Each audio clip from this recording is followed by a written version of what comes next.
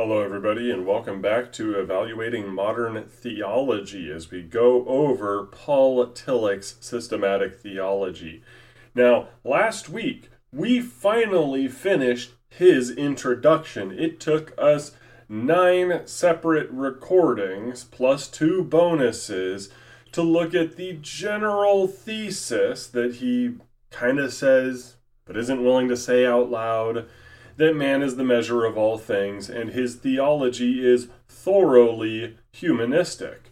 And so philosophers and theologians have different jobs because of that.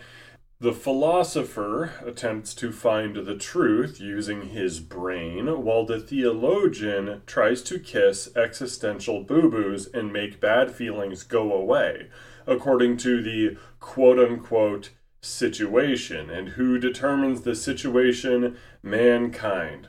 But anyway, after 9 separate recordings, we finally get to Paul Tillich's actual systematic theology. We've talked about his methods, we've talked about his central theses, we've talked about all this stuff, and now we get to finally hear him say something. Let's get into his first part here. Epistemology, the knowledge of knowing, is a part of ontology, the knowledge of being. For knowing is an event within the totality of events. Ha ha! Tricked you. That's right, his systematic theology is starting and he starts with philosophy. He gotcha. He trolled you. He said that philosophers and theologians have different jobs and different approaches. No, not really. If Tillich was being serious and honest, he would admit that according to his worldview, there is no difference between a philosopher and a theologian, except maybe the theologian says Jesus sometimes. So having moved past the introduction, how does Paul Tillich start his real theology? With philosophy, and not only starting with philosophy, but spiking the football at what he perceives to be philosophy, more or less defeating theologians. Recent neo-Kantian philosophers recognized the dependence of epistemology on ontology and contributed to the fall of the epistemological tidal wave, which arose in the second half of the 19th century. Classical theology always has been aware that a doctrine of revelation presupposes doctrines of God, man, Christ, etc. It has known that the epistemological preamble is dependent on the whole of the theological system. Recent attempts to make epistemological and methodological considerations an independent basis for theological work have been futile. Therefore, it is necessary that the systematic theologian, when he begins with the epistemological part, the doctrine of reason and revelation, should indicate clearly the anticipations he makes, both with respect to reason and with respect to revelation. What is he getting at? He is saying that so long as theologians attempted to grapple with epistemology, the philosophy of knowing things, how we know things, how we know that we know things, how we know that we know that we know things, and so on and so forth, he claimed that it was basically circular reasoning because they assume that God exists, that the Christian faith is true, and therefore epistemology argues for that. My question is that really how it happened? Maybe there were some theologians that argued in this fashion, always assuming the truth of the Christian faith and developing an epistemology from there, which is then pointed to the truth of the Christian faith. But did it really start that way? If you look at the pre-Socratic philosophers like Heraclitus, there was a real serious problem in epistemology. Heraclitus tried to solve that puzzle with a doctrine of what is called logos, or the word, the unifying thing that takes is and changing, unchanging reality and changing reality, and binds it in such fashion that when I say I'm looking at a river, even though the waters are moving, it is the same river. Heraclitus came up with a primitive version of the Logos doctrine about 500-600 years before St. John wrote his Gospel, which points to Christ as the Logos, and before St. Paul wrote Colossians, which says that in Christ the entirety of the universe holds together.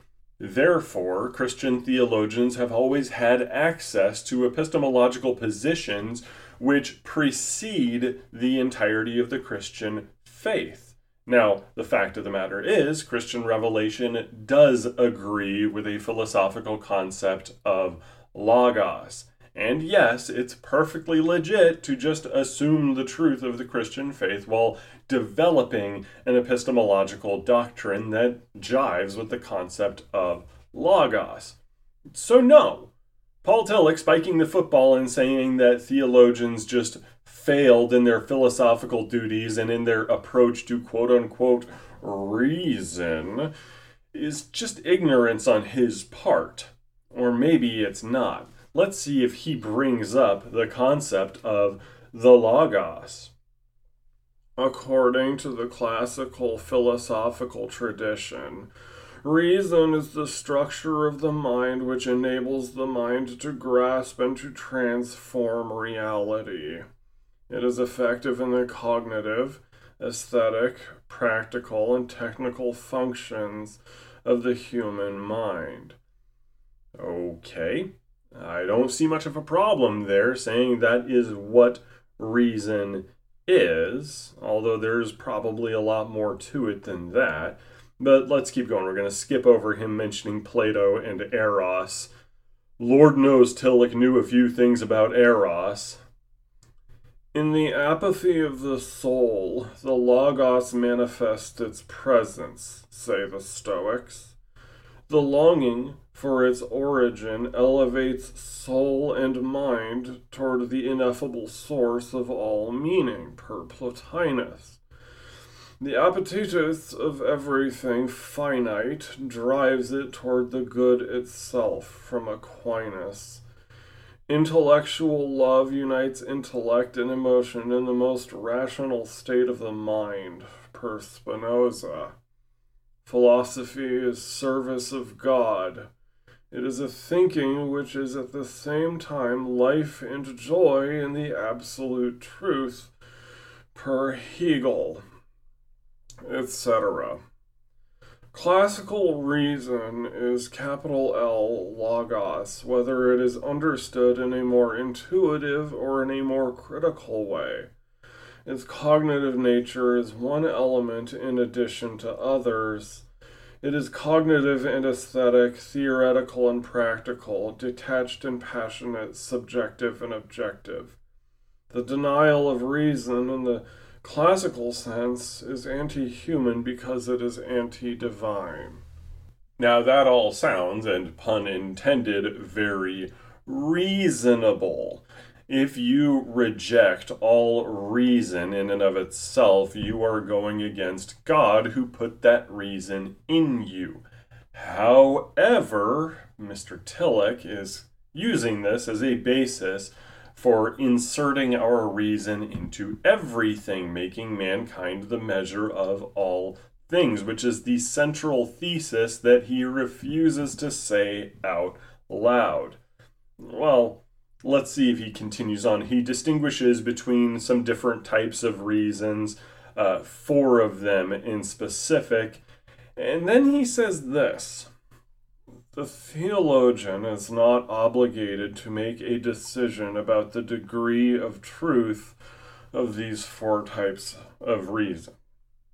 However, he must consider their common presuppositions when he uses the concept of reason. Implicitly, theologians have always done this. They have spoken of creation through the Logos, or of the spiritual presence of God in everything real. They have called man the image of God because of his rational structure, and have charged him with the task of grasping and shaping the world. So the theologian, using his reason, as Mr. Tillich said, starts his theology with reason and continues it with reason. And he has to distinguish between types of reason so that he can use his reason in doing his theology better. Yes, that's right. Because Lutheran theologians have always just relied on their reason, right? I'm sure that Mr. Luther had nothing to say about reason as the basis for theology, but I digress. Mr. Tillich believes that reason is worthless if it does not actually shape the world around us, if there is no practicum aspect of our reason and our logic. Let's read a very interesting paragraph here, very revealing. The division between the grasping and the shaping character of reason is not exclusive. In every act of reasonable reception, an act of shaping is involved. And in every act of reasonable reaction, an act of grasping is involved. We transform reality according to the way we see it, and we see reality according to the way we transform it. Grasping and shaping the world are interdependent. In the cognitive realm, this has been clearly expressed in the fourth gospel, which speaks of knowing the truth by doing the truth.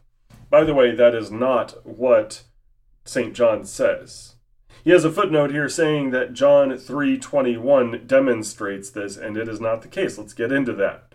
John 3:21 says, "Whoever does what is true comes to the light, so that it may be clearly seen that his works have been carried out in God."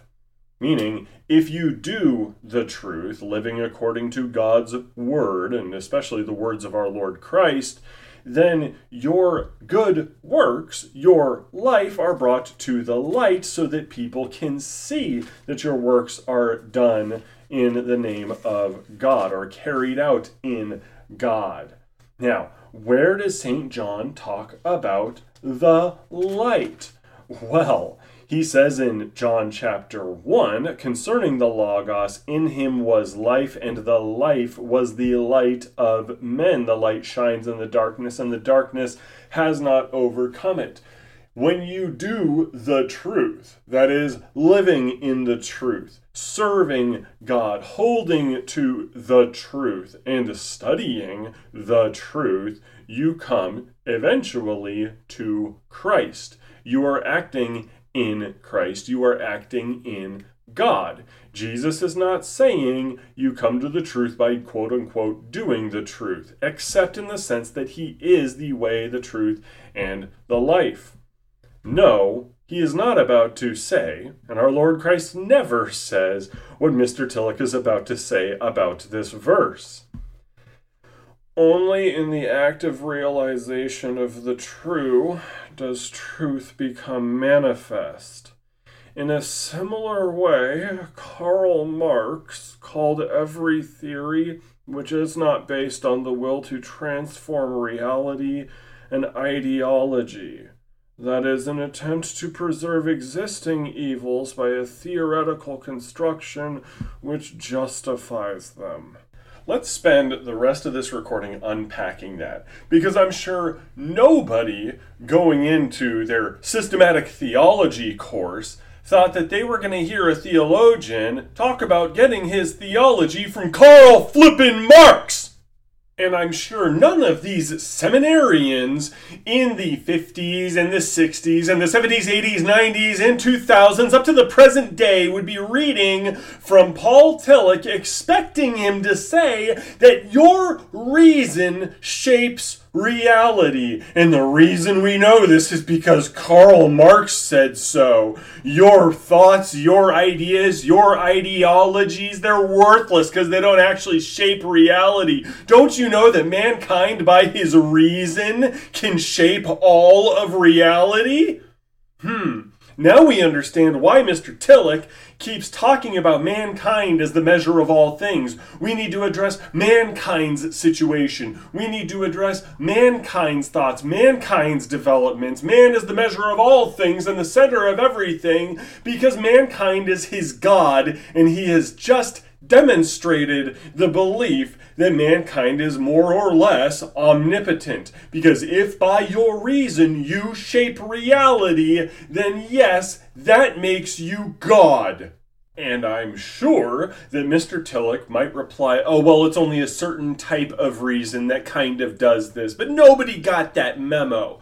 Modern churches, liberal churches, people holding to modern and postmodern theology are utilizing this state of mind. They are taking this cue from Mr. Tillich to do whatever the hell they want with the Bible, with theology, with the Christian faith. Do you want to know why there are TikTok pastors and quote-unquote pastrixes claiming that God is trans? It is because Mr. Tillich gave them permission first. And do not claim that I am taking him out of context. Oh no, he continues and answers an objection. I don't even need to do the silly voice for this. He says, one must ask what the dynamic element in objective reason means. It is a problem whether one can speak about a changing element within the structure of reality. Nobody doubts that reality changes, but many people believe that change is possible only because the structure of reality is unchangeable. If this were so, the rational structure of the mind itself would be unchangeable, and the rational process would have only two elements, the static element and the failure to grasp and to shape it adequately.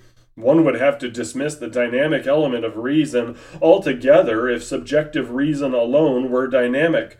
Reality itself creates structural possibilities within itself. Life as well as mind is creative. Only those things can live which embody a rational structure. Living beings are successful attempts of nature to actualize itself in accordance with the demands of objective reason. If nature does not follow these demands, its products are unsuccessful trials. The same is true of legal forms and social relations. New products of the historical process are attempts which can succeed only if they follow the demands of objective reason. Neither nature nor history can create anything that contradicts reason. The new and the old in history and nature are bound together in an overwhelming rational unity which is static and dynamic at the same time. The new does not break this unity. It cannot, because objective reason is the structural possibility, the logos of being. You see, the nature of reality itself, as he claims, Mr. Tillich, is that you might not be able to change something, but that's not because reality is unchanging. After all, if that were the case, then you could never change yourself. And so, therefore, reality changes, right? And it's our mind that apprehends and changes all of reality. Of course, I mean, duh. And, if nature doesn't follow this kind of thing, then that's nature just screwing up. Because it's really all got to be about the mind. And whose mind? The human mind. I laugh because this means that Paul Tillich's quote-unquote rational theology is almost no different from Mary Baker Eddy's Christian Science. The cult, where they claimed that everything was spiritual and death don't real, everything is just mind. She claimed that she wasn't really gonna die, so she said, but when I look like I'm dying, go ahead and bury me. We'll put a phone or something in my grave. A phone or a bell, whichever one, which, by the way, has not rung ever since she died. Mr. Tillich would not admit this, because that would mean that every Christian body that follows his teachings is really a cult. It's a cult that follows his teachings, which seem very, very blatantly to be following the teachings of Mary Baker Eddy. What an own to claim that reason is the foundation of reality. My goodness. And somebody being cheeky might claim, oh, reason is the foundation of reality. It's God's reason. Sure, I guess. God thought it, and then the universe came into being after he pronounced, let there be light. However, Mr. Tillich and all of his followers worship mankind as the omnipotent deity to whom God must answer. So it's not the same. It really isn't. Every church and every pastor, every body that follows this man is in a cult. And it's a big cult. It's a dying cult. But it's a cult nonetheless. And I hate that people look at what the cult says and they go, yeah, that's Christianity. Dang. All right, catch y'all next week for more fun times with Mr. Tillich. Amen and amen.